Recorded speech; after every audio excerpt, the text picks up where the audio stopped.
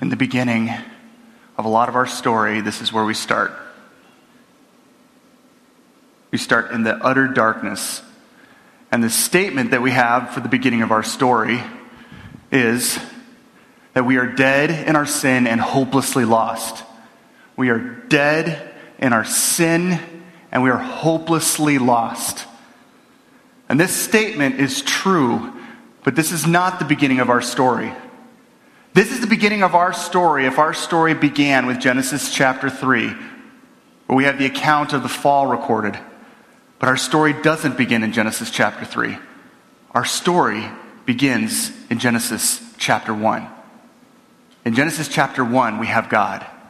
We have a God who decided that he was going to create, and that the purpose of his creation was that he was going to build a family, that he was going to derive his glory, not merely from just him in and of himself, but that he was going to derive his glory through his creation. That his creation was going to be someone who would be his image bearers, that he was going to build a family. And into this family, he brings light. At the beginning of creation, we see light come into this world. Light that not only affirms and helps us understand the glory of God, but also to sustain this image-bearing creation of his. He creates an ecosystem that is perfectly tuned, putting his creation on a planet that is perfectly angled toward a nearby star so that we would have enough solar energy and enough energy that comes from the thermal powers of the planet itself to even sustain the life and growth that happens. He decided to do this, and into the darkness he breathed light, and over this creation, this image-bearing creation, his first words was not of wrath and sin. His first words over his creation were that of praise. He created man, and he created woman, and he called them what? Good. The first words, the beginning of our story, Genesis chapter 1, the first words of our story begin with God, the creator of the universe, singing over his creation the praise of this is good.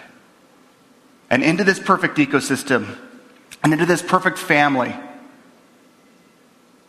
we decided to rebel from this good God, and that's when all of a sudden the separation happened. This absolute cataclysmic separation. And in this state, Genesis chapter 3, we have the statement that is affirmed and is actually true, that we are dead in our sin and hopelessly lost. See, but that is not the beginning. The beginning of our story starts in Genesis chapter 1. By the time we get to Genesis chapter 3, we realize that this is our state, but this is not the end of the story. Just as much as this statement isn't the beginning of our story, it is not the end of our story, because from Genesis chapter 3 on, we see God employing a strategy. And that strategy was to bring about a way that he would actually be able to go back to what he had done in the very beginning and build that family back together. The problem with that is this absolute separation between us and God was such a great separation that this was not something that this creation, this broken creation, who was hopelessly lost, could attain by themselves or in their own good deeds. And so instead, what God did was that God actually made a way for them to come back home. That he actually made a way from God becoming man. And all of a sudden, on the cross, all of that wrath that was intended for man was brought on himself. All that darkness that we were sitting in and waiting in was brought upon himself in the cross, and he died for our sins on the cross, but he didn't stay dead. Like if he stayed dead and he just paid for our sins, that'd be one thing, that'd be amazing, but we see that that wasn't the end of the story, because that was the beginning of a new story. See, this God who paid for our sin was still working in his people, still building his family back together. And this process, that point of from the cross on, that process is called sanctification. Now, we've been in this series in Rooted where we've been talking about a bunch of key things about what we believe. But by the time we get to this fancy word of sanctification, it's a word that you're never going to throw around at a party and impress anybody, because they'll have no clue what you're talking about.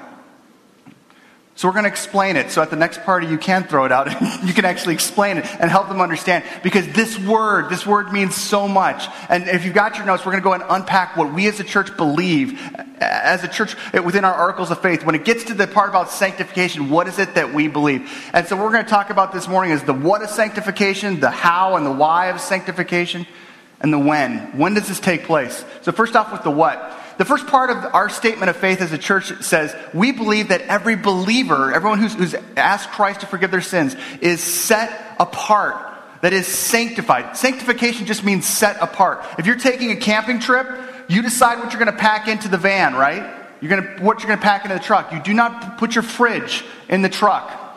You don't put the sofa in the truck. I mean, you do that if you're moving, but if you're camping, you're trying to figure out what's the minimal amount of things that we can use to survive out there. And so you set apart certain things. This tent, this is set apart. Am I going to live in this 24/7, 365? No, it's a camping tool. This is set apart for that purpose. And so believers are set apart or sanctified unto God by the death of the Lord Jesus Christ. Every believer is therefore declared to be holy and identified as a what? A saint. Okay, now we may need some time to wrap our brain around that, but if you're a Christian, Scripture says that you are a saint. I mean, this is Saint Chad over here. It's Saint Dave, Saint Ken. And some of you might be going, yeah, right. I mean, no way. I mean, and if I asked your spouse, they'd say, nope, not a chance. And the reason that is because we all know each other. We all know each other well enough to say, I'm not a saint. When I think of a saint, I'm thinking of like this person that has done like their whole life is sacrificial. You got this amazing track record, and that qualifies you. If you've done enough things in life, and within some church traditions, if you've done a couple of miracles, boom, then all of a sudden you got qualification for being a saint. That makes total sense in religiosity, but it makes no sense as far as the Bible, because we don't earn or get qualified for sainthood. What qualifies us for sainthood is the fact that Jesus declared us righteous on the cross. That all of a sudden we're no longer you are looked at as if you've never sinned. And so all of a sudden you have that ability. When Paul's writing to the church in Corinth, he starts off his letter by saying this: to the church of God that is in Corinth, and to those who are sanctified, which means what? Set apart, right? Set apart in Christ Jesus, and called to be saints, with all those in every place who called on the name of our Lord Jesus Christ. He didn't say these guys. If you know anything about the church in Corinth, they were messed up. They had some serious issues. So if you're thinking, I mean, this is like calling the people, the people on Jerry Springer, you guys are just saints. Every single one of you. No! The church in Corinth was Jerry Springer's show, but in church form. And Paul is saying, I'm not talking about the stuff that's going on in your life. I'm talking about who you are in Christ. You are declared a saint. You are a saint. That's the what of sanctification. We're set apart. All of a sudden we get down here to the next section, which says, in yielding to the Spirit in obedience to the Word of God, the believer is able to live a life of increasing holiness, becoming more and more like the Lord Jesus Christ, though never reaching sinless perfection in this life. That section right there this helps us understand the how and the why of sanctification. Okay, we'll start off with the why. Why are we sanctified? What's the purpose? What's the big idea with that?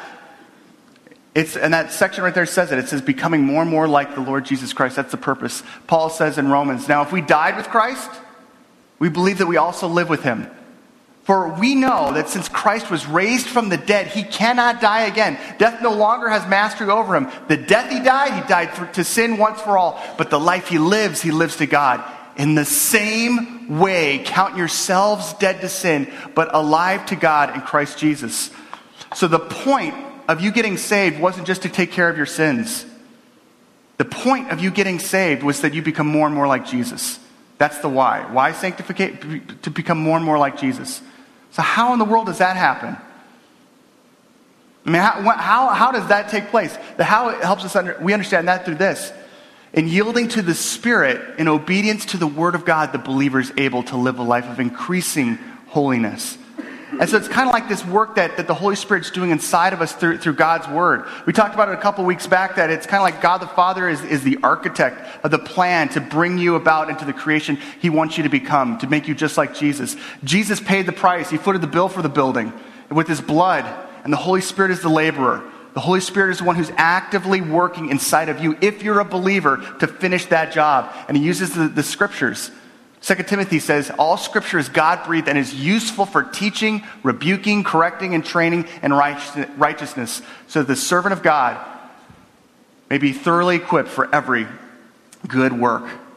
So that's what happens, or that's the purpose of it. But when does it happen? When does this all take place? I love this line here in our Articles of Faith. There's a conflict between the new creation in Christ and the flesh that continues throughout this earthly life. How many of you have noticed that when you became a Christian, it didn't go like boom, and all of a sudden everything was like easy? Yeah? Okay, how many of you realized you woke up the next day and you still had issues? And that kind of bums you out, right? I thought that part of the package was new creation. This is like improved creation, but I don't feel like it's a new creation. I don't feel like totally transformed because I still struggle with some of the stuff I struggled with back then. Did it not take? How many of you have been the type of person that when you buy something, you're like, oh man, I can't wait to get this, and you finally buy it, and then all of a sudden you're looking at it, and there's a part of it that's flawed or broke, or it breaks before you think it should, and all of a sudden you think, man, I'm the only one that gets the defective one. Everyone else has the perfect one because I see them, they've got it, it works for them, but mine broke. I always feel that way, but that's sometimes in our faith, we've got that perspective. Maybe I'm the one that screwed up. Maybe I'm the one that this didn't take. But this reminds us that this process of sanctification takes place over the course of a lifetime. It's not instantaneous. You are instantly saved, but the process of you becoming set apart and more progressive holy, the when of that is over your whole life. Paul was totally honest about this when he said, so I find this law at work. Although I want to do good, evil is right there with me. For my inner being, I delight in God's law, but I see another law at work in me, waging war against the law of my mind and making me a prisoner of the law of sin at work within me. What a wretched man I am. Who will rescue me from this body that is suspect to death? Thanks be to God who delivers me through Jesus Christ our Lord. See, the good news is that if you are finding yourself still struggling with sin, you find yourself still falling, God isn't like, well, you know what? You had your chance. I offered you salvation. Clearly, you're not a new creation, so I'm kicking you to the curb. We don't see that. Instead, what we see is a radical difference. When we see this progression that he's doing in our life. And when we fall, and when we fail, and we will, he reminds us that he's not done with us. And there's grace. There's grace. Come back home. Let's get started back up. Let's go ahead and do this once again. Thanks be to God who delivers me through Jesus Christ our Lord. One way to think about this that helps me is to think about the way salvation is as a point and a process. The point is that point when I was forgiven. And so a theological word for that is justification. When was the moment where you asked Jesus to forgive your sins? When you said, God, I realize that I'm someone who does have sin, and I'm asking you to forgive him. I can't do this on my own. I can't make this happen on my own. When was that point in your life when that took place? What was the point? That was justification. And that, when Jesus died on the cross, when he died for our sins, that took place. But see, again, the point wasn't the point. The point of God wasn't merely just to get you saved so that you don't go to hell. The point was that God would all of a sudden unlock in you the ability to become more and more like Jesus. And that is the process that God uses to continue the work in my life from the moment that I was saved, the moment I asked Jesus to forgive my sins on, and that's sanctification. So you got justification as the point, boom, that moment when you ask Jesus to forgive your sins, and sanctification is the process afterwards. And a lot of times we as believers, we just totally don't realize that the process is part of what God desires in our heart. I want you to think about it this way. Think about high school. Some of you in this room were really, really, really, really smart. Some of you, not so much. All right, so we're going to be totally honest here, and I don't want you to feel like you have to, that this is bragging or anything, but if you in high school, you were pretty smart. I mean, let's say that you were just above average smart. You were, as far as smart goes, you were smart. Just if you could just raise your hand. If you're, okay, all right. Ken, all right. Okay, others? Okay, good, awesome. All right. Mike, you too? All right, right on, okay. All right, so, okay. Who in here, not so much? You are on the more bottom side. It's a gift of God that you even passed. Okay, Josh, okay. All right, so I'm going to use Ken and I'm going to use Josh as our example here, okay? So, thank you guys, by the way, for doing this. Ken, let's trump up your accolades. I mean, you were above average, you were really brilliant, but let's say that you were just like perfect. Like, I mean, you were acing every single honors class, AP class. Your schedule at the school is just, it's amazing. Perfection. By the time you graduate, let's say, like, not only is the school flipping out, but the whole town is blown away at how brilliant you are.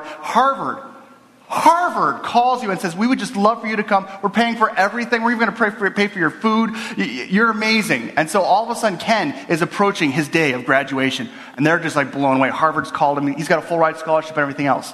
And then there's Josh. Josh and Ken are in the same class, which is kind of weird. But Josh and Ken are in the same class. Josh, let's go ahead and take your record and just trump it down a little bit, okay? Take it down a notch. Let's say Josh, he couldn't pass a class. Like from freshman year, I mean, it wasn't like he was D-minusing in it and just getting by. He was like on the bottom rung of things. And not only that, it's lucky that they didn't kick him out because, I mean, he was just like, when you talked about Josh at school, it's like, man, he's just like, not only is he a failure in academics, but he almost got kicked out for his bad behavior. I mean, he almost burned down my class. Do you remember that? Josh Koppel? He nearly burned down, and that teacher, he punched a teacher right in the face. And she was a grandmother. I mean, it was just, why would he do? And so you got Josh and you got Ken, all right? So Josh is approaching graduation. Everybody knows Josh isn't going to graduate because it's Josh Koppel, the guy who's on the bottom rung. And so there's no hope. All of a sudden, graduation day comes. Ken receives his diploma. He receives his transcripts. He receives the letter of certification from Harvard that he is going on a full ride scholarship. He's got this bright, beautiful future ahead of him. And he walks over to Josh. And he says, I'm giving you all of this. I'm going to take your failing transcripts, your failing record. I'm going to take those. I'm giving you my perfect grades, my perfect record, and the letter from Harvard, that you have a full ride scholarship to Harvard. That's justification. That's what Jesus did for us on the cross. And a lot of Christians stop there. But let's think about that in real life. If that actually happened, let's just say that could happen. Josh goes to Harvard. And Josh has got this full ride scholarship to Harvard, and he gets into his dorm, and he just thinks, I totally could burn this down. I know I could. And he goes to his first couple classes like, this is way over my head. I mean, I appreciate what Ken did, but I can't compete academically in this environment. This is way harder than high school. And so what Josh ends up doing is exactly what he did back in high school. He just kind of repeats the same bad behavior of sitting down and flunking everything out.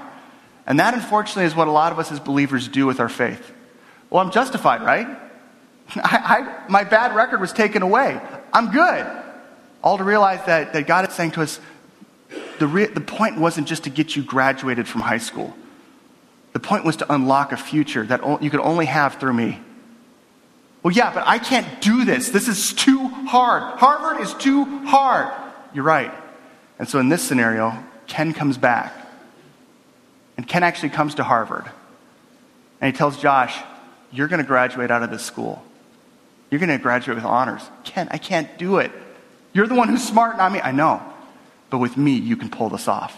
I'm going to tutor you every step of the way. And I'm never going to leave you. That's sanctification. Does that make sense? The point and the process. And this is all what God wants in our life. So how in the world do we pull that off? How do we step into that process of what he wants us to do? Go ahead and turn in your Bibles to the book of Philippians. Philippians chapter 2. Philippians chapter 1, Paul is talking about how he's talking to the church there, and he says some pretty awesome stuff. One of them is my favorite verse, and if you've been here 8 weeks in a row, you probably have heard it referenced because it's one of my favorite verses, but it's Paul in chapter 1, verse 6 saying, he who began a good work in you will carry that on to completion. In other words, God's not done with you. That's actually what one of the cool things that sanctification tells me, is that this is not as good as it gets. I mean, yeah, we can talk about heaven, but I mean, this is not as good as it gets here. That God is doing something inside of us to progress us here and now. Here in this world now, that he wants to continue to grow us and see progress happening. When we get to chapter 2, he says this, and take a look at verse 12 and following. He says, therefore, dear friends, as you've always obeyed, not only in my presence, but now also in my absence, continue to work out your salvation with fear and trembling. For it is God who works in you to will and to act according to his good purpose. And there's no 3 easy steps to sanctification. Again, it's a process of a lifetime, and it's difficult. But I want us to help us just to get ourselves on that track of that work that God wants us to do. We have to understand a couple things. And these are a couple of actions. The first action is letting the first chapter of our story speak into the ending chapters.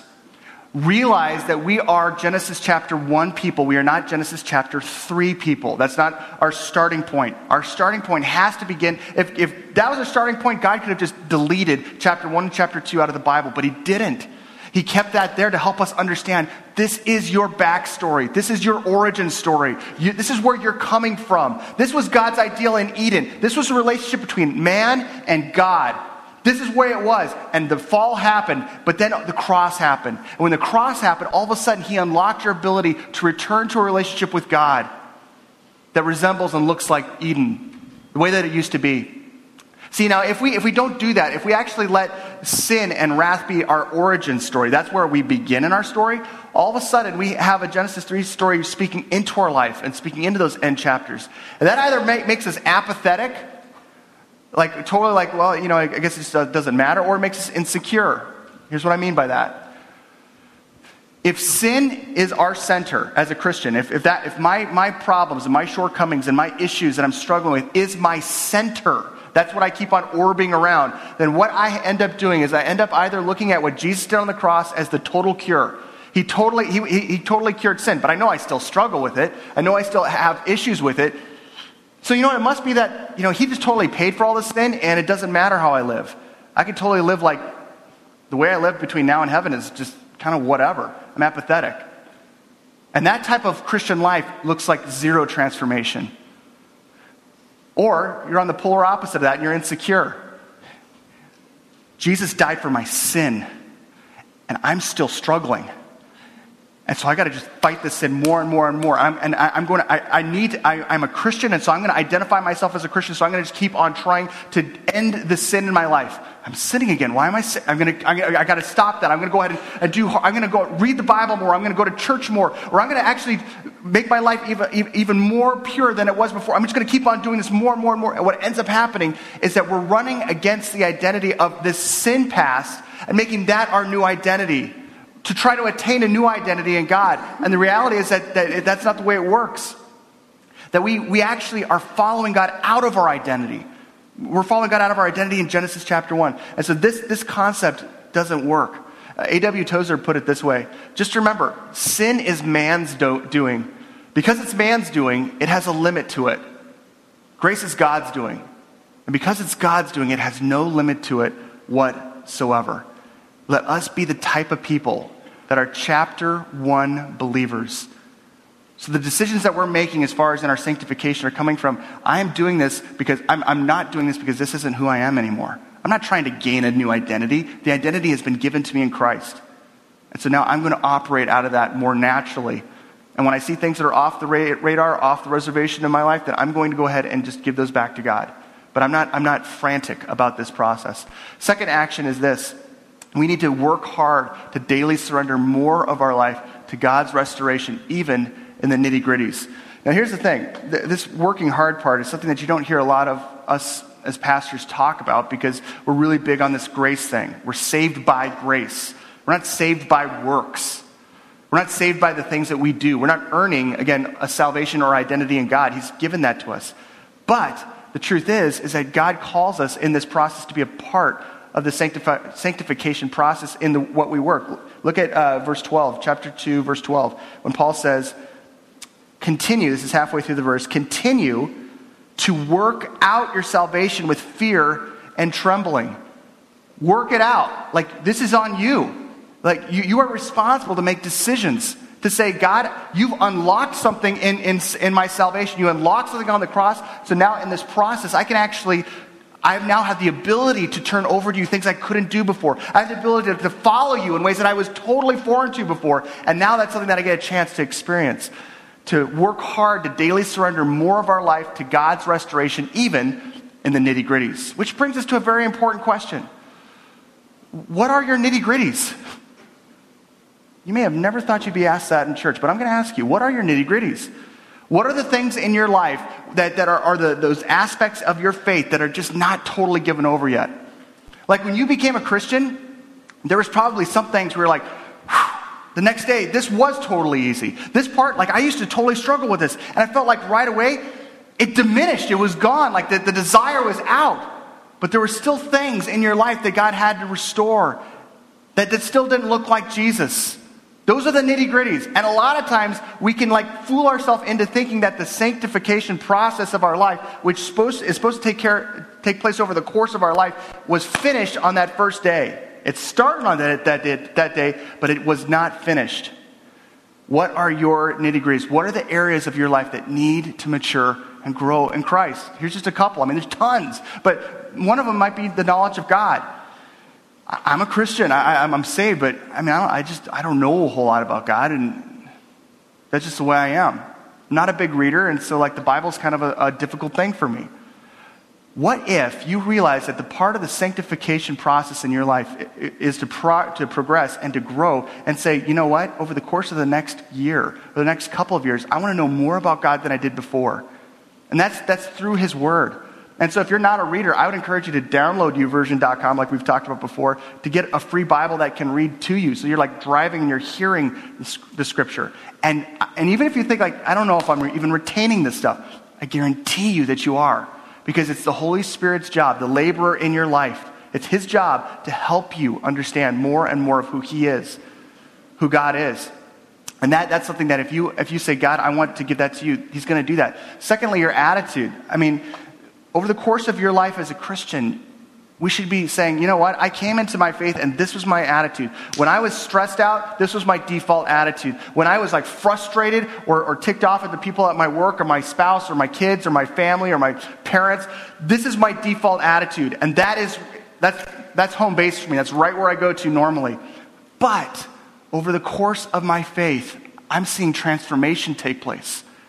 I'm seeing growth take place. That my attitude, even my attitude, starts to grow. And this isn't instantaneous. And when you hit that point where your parent or your kid or your neighbor or your sister or whatever totally frustrates you and you flip out and you start to say, man, you know, I thought I'm supposed to be growing in this stuff. Just pause right there and look back. And yeah, you fell right there. You failed, but look back and just see if you see God's fingerprints working on that area of your life and saying, you know what, God is absolutely restoring me. The way that I respond to people that you don't like or who don't like you. Resisting temptation. Temptation is going to be something that's with you for the rest of your life. But are you seeing God's strength? And if you're not, that's an area that He wants to grow. He wants to bring close to Him so that we're looking and acting more and more like Jesus. Generosity. You know, when you became a Christian, you might have been someone who totally mishandled your finances or your time. And I mean, even if you were like someone who was super frugal, you may have been someone who was just, that generosity was something that was off the grid. But then all of a sudden you became a Christian, and that changed. And if it hasn't, maybe you're the type of person that says, maybe I need to think about my finances or my time and how I'm generous with these things and watching as God grows those. See, this is the cool thing, is that what this helps me remember is this. That God's sanctifying work in me reminds me that He saved me from far more than a future hell and for far more than a future heaven. See the future, yeah, if you're saved, are you saved from a future hell? Absolutely. But there's hell in everyday life that He saved you from to give you the ability to say, God, this is not of you, this is hell. I'm giving this to you.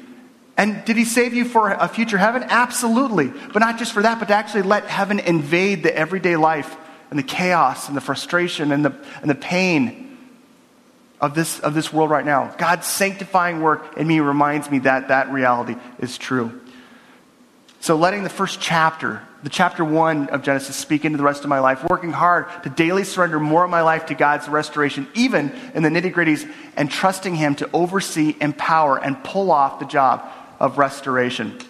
Here's the cool thing. Look at the next, or let's just read the 12, halfway through 12 and then into 13. Continue to work out your salvation with fear and trembling. Okay, so that first part, that's our responsibility. We're to work hard at it. But look at the second part. For it is God who works in you to will and to act according to His good purpose. So who's making sanctification happen? Is it you or is it God?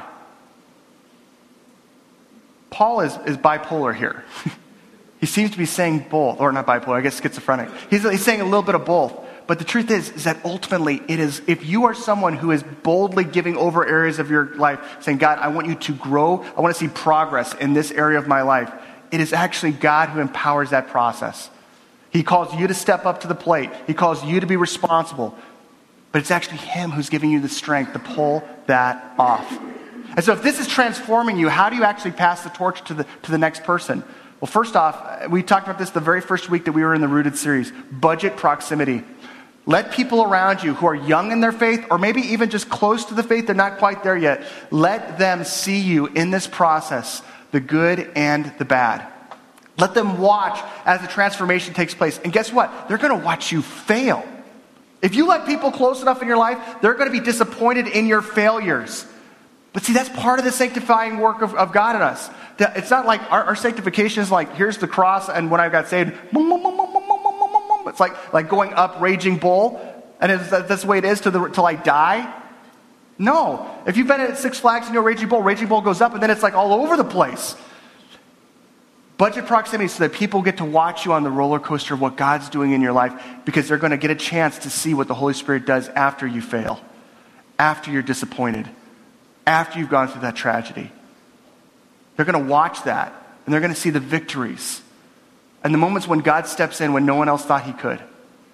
Budget proximity. Invite people close enough in your life that they get a chance to see it. And then invite them to join you in the things that God uses to change you. So this is something where you get a chance to say to someone who's at work or in your family, you know what, I'd love for you to come with me to this Bible study. I'm in this small group. Or drop in with me at church. Because all of a sudden, they get a chance to watch and see what is it that God's using to change you. Help them know how you read the Bible. Hey, you know what, I struggle with reading the Bible, but this has actually been helping me. And then all of a sudden, you get a chance to pass that torch on to them. This world is waiting to see what it looks like, even a glimpse, even for a second, even for a moment, of what transformation looks like. And you get a chance to be a part of that process. There's a short film, not a short film, it's more of a short documentary, just a couple minutes long, called, it's a French film, For Only a Second, If for Only a Second. And they invited 20 people who have been diagnosed with cancer, some of them terminally diagnosed with cancer. They're going through chemotherapy, they've lost their hair. And they invited these people to come be a part of a project, because as they were interviewing them, one of the things that they were saying is like, tell me about this reality now that you have this disease. And one of the things they said is, the thing that kills me is that I used to be so carefree and I'm so full of life. I lived life to the full, but I do so no longer. There's nothing in my life that's carefree from that point on. And so what they decided to do was to put wigs on them and have them close their eyes as they did their makeup and did these wigs. Not with hair that they would normally wear, but just to have their eyes closed. And then they were going to have them open their eyes and look at themselves in a mirror and capture that second, a moment of being carefree. And I just wanted to show you the end part of that short little documentary, If for Only a Second. Take a look.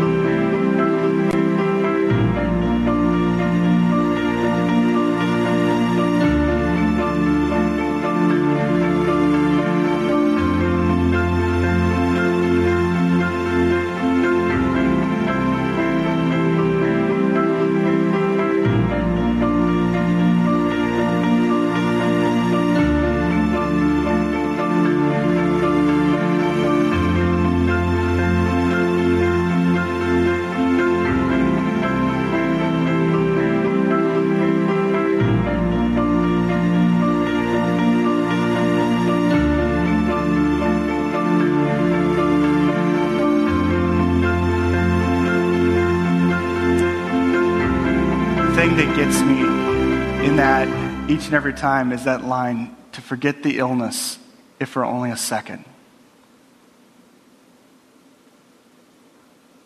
See, we live in a world where the illness of sin has broken each and every one of us.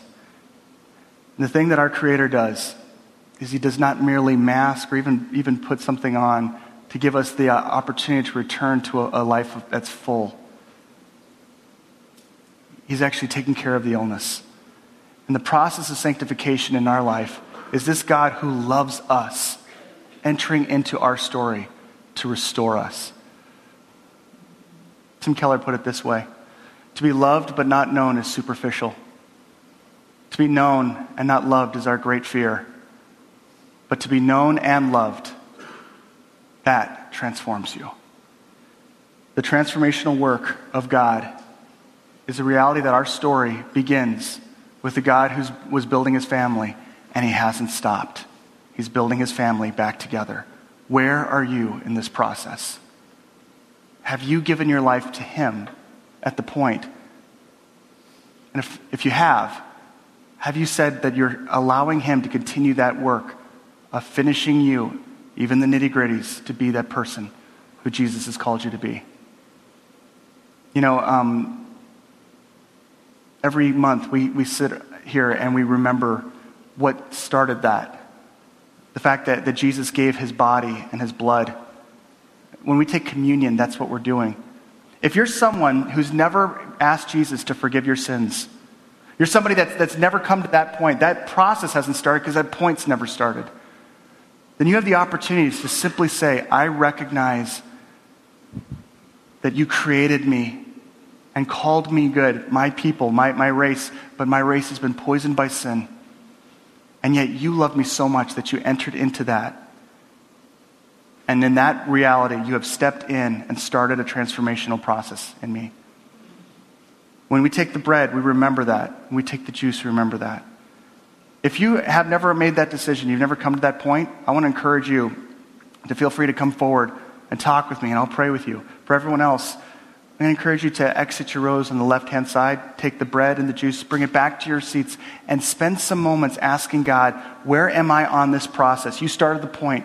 Where am I on this process? And what aspects of my heart do I need to turn over to you? Do that now.